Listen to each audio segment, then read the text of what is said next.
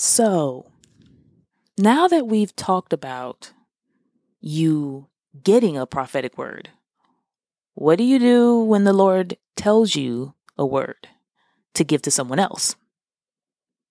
Stay tuned.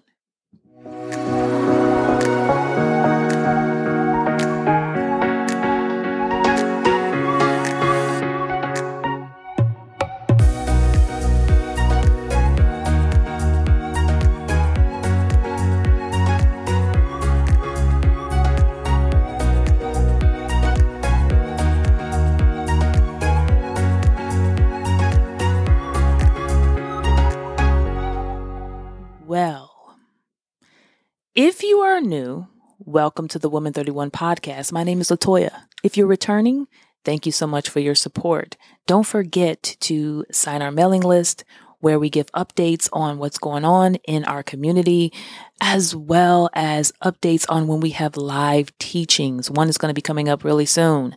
But thank you so much. We talk about the word. We talk about moving forward in your purpose. And my job is to get you there, just to push you, motivate you.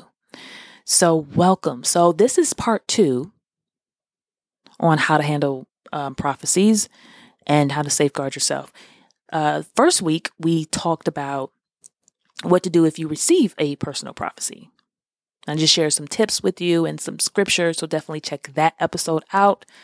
But today, what if the Lord gives you a word and you are to release it to someone? What do you do? So I wanted to share that because I think it's good to have two sides of the coin. Everybody always talks about, well, this is what you can do to safeguard, or this is, what you should do if you get a prophetic word, But they really don't talk about what to do if the Lord does give you a word. What do you do? So this one won't be as scripture heavy as the other one will be, but it still will give you some information. This is stuff that I've learned over experience. This is stuff that I've learned just trial and error, mentorship. So I'm just kind of sharing with you what I've experienced, what I've been taught. There's definitely more than what I'm sharing here, but this is just a start. So the first thing that I would suggest is that you want to be very careful when you say the Lord says. The Lord said, you got to be very careful. Is it the Lord says, or is it that you've perceived it in your spirit? And if you've perceived it in your spirit, there's nothing wrong with saying, I perceived it in my spirit. Difference between discerning of spirits and then you have discernment. So we won't get into that, but there's a difference. But there's nothing wrong with I perceive maybe I should do this, or maybe I should, or I perceive that this may not be a good decision for you. Sometimes people, they use the Lord said to add weight to what they're saying, to say that this is valid because the Lord has stamped it and approved it. And a lot of times people do it out of habit. They don't mean any harm.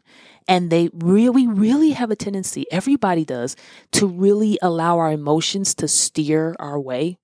And that it's hard for us. We have to, especially as women, we have to really take control over the emotions and learn how to navigate that space. So I am not saying that if the Lord tells you, you could say it, but it's not something that you necessarily have to say. You don't have to say, even if the Lord tells you, you don't have to say the Lord says.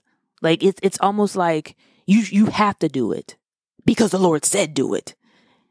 Just tell the person whatever the Lord told you or whatever you perceive.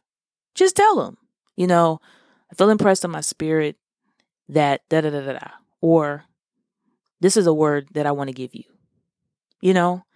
just that way. If it is the word of the Lord, then you good. But that way you can kind of safeguard yourself, Another thing that I would suggest is you really want to know when to release the word and when to incubate the word. I remember I heard this from one of my professors. This was good. He said it differently, but I'm just putting some spin on it for sake of time. But you have to know, just because the Lord gives you a word right now, doesn't mean it's for you to release right now.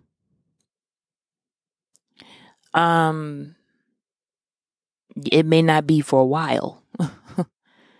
So many people go to social media to tell everything. They have to make a video. There's one couple that I follow every time, or it seems like every dream she has to share it with the world. It's not, you don't have to tell everything, especially stuff people already know. So we have to know when to cocoon it, when to incubate it. And then the Lord will tell you when to release it. The Lord will say now. Or you might feel it in your spirit. But you have to know when, because sometimes you can release a word prematurely.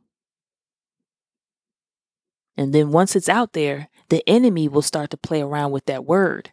And if that person is not ready, he'll snatch that word by putting fear, by putting doubt, by putting unbelief in that person's head. And then sometimes that's a big reason why certain stuff haven't come to pass. There's a lot of other factors too. Some people just are in error, or they spoke presumptuously, like this particular example. And so we got to be mindful that we know when to release a word and when not to.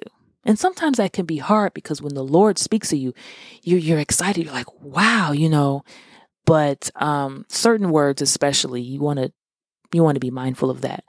Another thing, this is very key. You don't own the word. I'm going to pause so you can let that marinate a little bit in your head. You don't own the word. What do I mean by that? When you release the word, even when the Lord gives you a word, when he's gracious enough to give you a word, it is not yours. It's not your word. You don't have ownership of it. There's nothing you can do or not do. It's his word. And then when you release the word, it's not yours. You release it and you go. If that person doesn't do it, that's on them. They have a choice.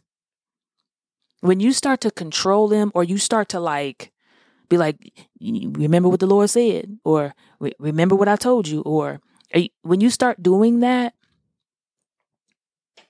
it's control. And we know what control is associated with, right? Witchcraft. It's not that people do it purposely. They're not walking around trying to conjure up something. It's just that because you have incubated it, you grow attached to it. I'm going to give you another example that my professor said, and that was, think of it like a surrogate. A surrogate will hold a baby, but then they give birth, and then they give the baby to the family. And I'm sure it's difficult. It ain't difficult if you're a celebrity, though, and you hold a celebrity baby, because they pay you real good. They probably forget that baby quick. But side note, okay, that was a glitch. Just kidding. But no, side note though, you still grow attached. You're growing a fetus. You're going to get attached to it. But at the end of the day, if you sign paperwork and said you are a surrogate, and you have to give that baby up. That is no longer your baby. You don't get to enjoy the experiences that you would have had if that was yours. And so we have to treat the word like that. When you get the word, you are to nourish it, cultivate it, minister to it. And then when you're ready to give birth to it, you give birth to it and you go. You don't lord it over anybody or force them to do what you say, or, speak negatively about them because they didn't act in the way you thought they should act, or when or how they should act. You don't want to do that. The next one, number 4. We have to understand that the Lord gives you the word. You don't go up and get it yourself. Remember when I was talking about how you do that? That's divination. Deviation. I know I'm saying that wrong. It's witchcraft. How about that? When you're trying to conjure up a word, when you're like, oh, I don't get a word. Let me dig deep. Let me concentrate a little bit more. Let me, that's, and you might get something. But we want to make sure it's of God, and we want to make sure that it's done in its purest form. And so the Lord will give you a word. The Lord is the one. Always remember that, and you'll be good. It's not yours, and it's not yours when you get it neither. It belongs to the Lord. It's always the Lord, and he will be the one to give. Next. So I'm going to kind of break down in very short. I'm going to kind of break down the differences between the gift of prophecy, the spirit of prophecy, just very, very briefly, because you kind of want to know your jurisdiction. So if it's something that brings edification, exhortation, and comfort, that's the gift of prophecy. That is the gift that could be stirred up through prayer, through fasting. If you're in a corporate setting, it could be stirred up if you're around other believers. That is the reason why wicked men like Saul, when he went around other prophets, they thought he was a prophet. No, he ain't no prophet. He was just around that atmosphere. When you operate in that, it's a gift. And so, with that being said, stick to edification, exhortation, comfort. And that doesn't mean like you can correct somebody in love and still fall in that area.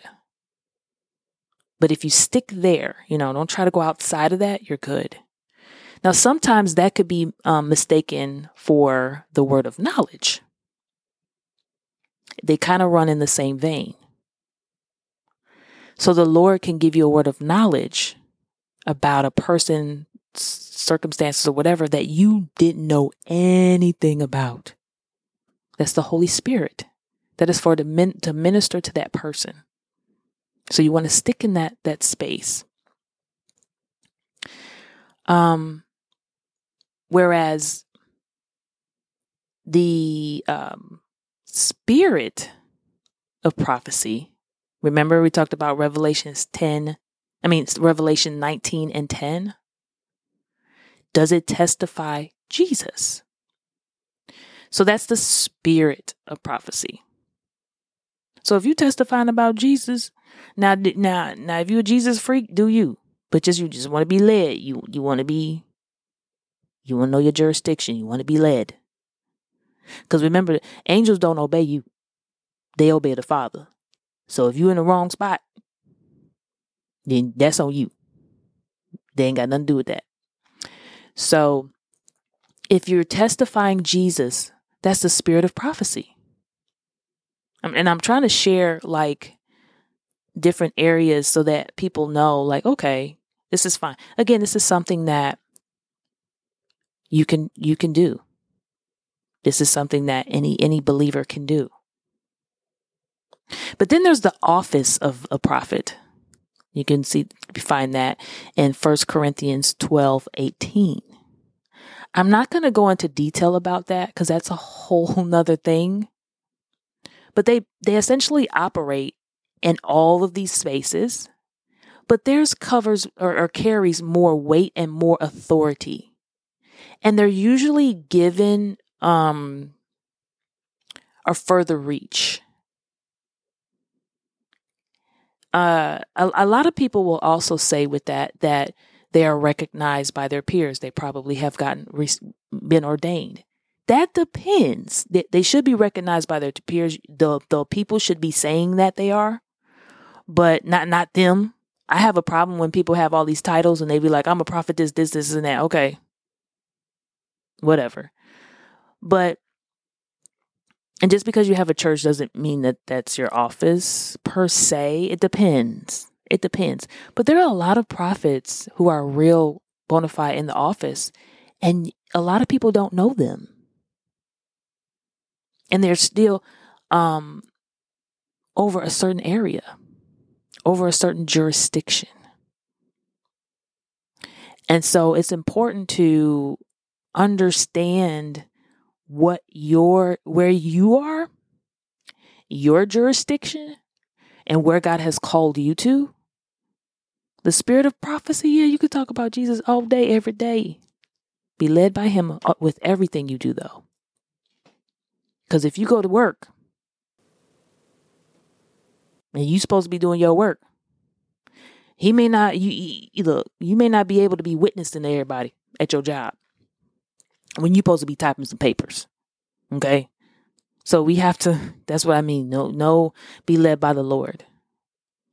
So I hope that was helpful, because I just, again, wanted to share some information, some resources.